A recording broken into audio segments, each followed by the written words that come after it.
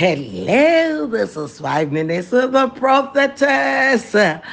In the beginning, episode 38. Sorry that today's episode is coming a bit late, but I'm happy that we're together today. Now, we are going into, I said, three renditions of Genesis 1 1. That's where we are. So, Genesis 1 1. In the beginning, according to um, uh, King James Version. So let's go. Genesis 1 1. In the beginning, God created the heaven and the earth. Message says first verse, God created the heavens and earth. All you don't see, all you see. Amplified Classic says, in the beginning, God prepared, formed, fashioned, and created the heavens and the earth. So now, what are we looking at? We are looking at the book of Genesis, the book of beginnings, and we've looked at Genesis 1, we've looked at what in the beginning means, so that if this is the first time you're hearing me, then you have something nice, wonderful, uplifting, inspiring to listen to. So please go back into the archives and get for yourself all the things that you are missing here. Oh, hallelujah. So here we are. Yesterday, I was telling you that when Jesus came, he said something in John 8:23, and that's what I want us to look at today in detail, because he said, I am from above. And I said, saying I am from above means he's saying I am a heavenly being. So I want to quickly, let's go to the Greek word for above. I am from above. What's the Greek word? And when I say Greek, you know that the New Testament was written in Greek and the Old Testament in Hebrew. Good. So when it says above, above in the Greek means is said no, no, no. I am from no.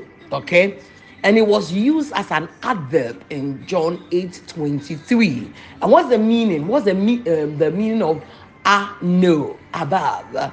So the usage says that from above means up, up. It also means above, above. It also means up to the top. Then it also means up to the brim. Then it also refers to things above. Then the next thing, it refers to heaven. Heaven.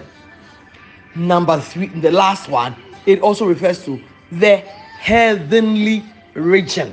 The heavenly region.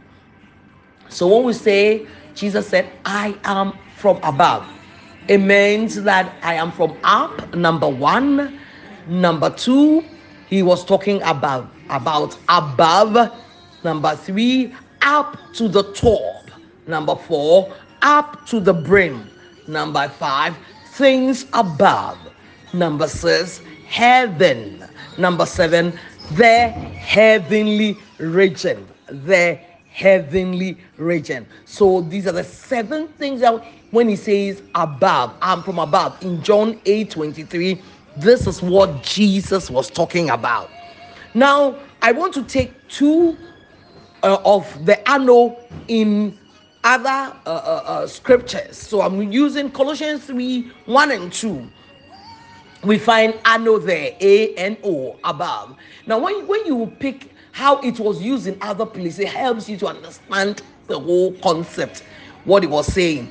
And Colossians 3:1 and 2 says, if ye then be risen with Christ, seek those things which are no. Seek those things which are above. Seek those things which are no, where Christ sitteth on the right hand of God. Remember, he never said right hand side. Many people say right hand side, never say right. He said right hand. There is a reason why. I will show you why.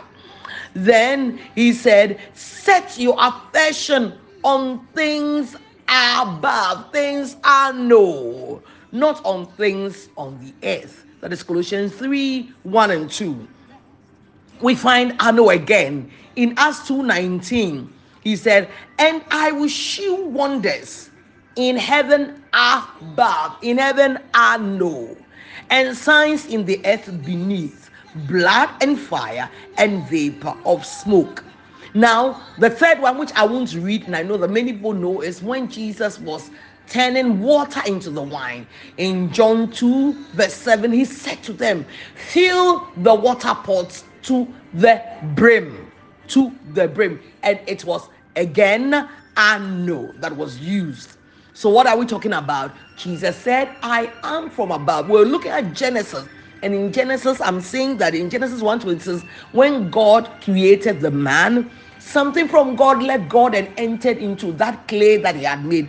And that thing which left God was not from beneath, it was from no, it was from above. And that is why we've gone into these other verses to look for how the above was used, to be certain that when Jesus said, "I am from above," he meant no. I am from the heavenly region. I am from heaven. I am from up above. And therefore, we'll be able to interpret rightly when we now say that Jesus was saying, "I am a heavenly being." And I've told you, when Jesus said that, it was not just about him, but he was making a reference to you, because you are a heavenly being. Something from God left God and entered into that clay when God was making the man, and that thing that entered the man is from no, above. You are so blessed. Please come back for more and share this link with somebody.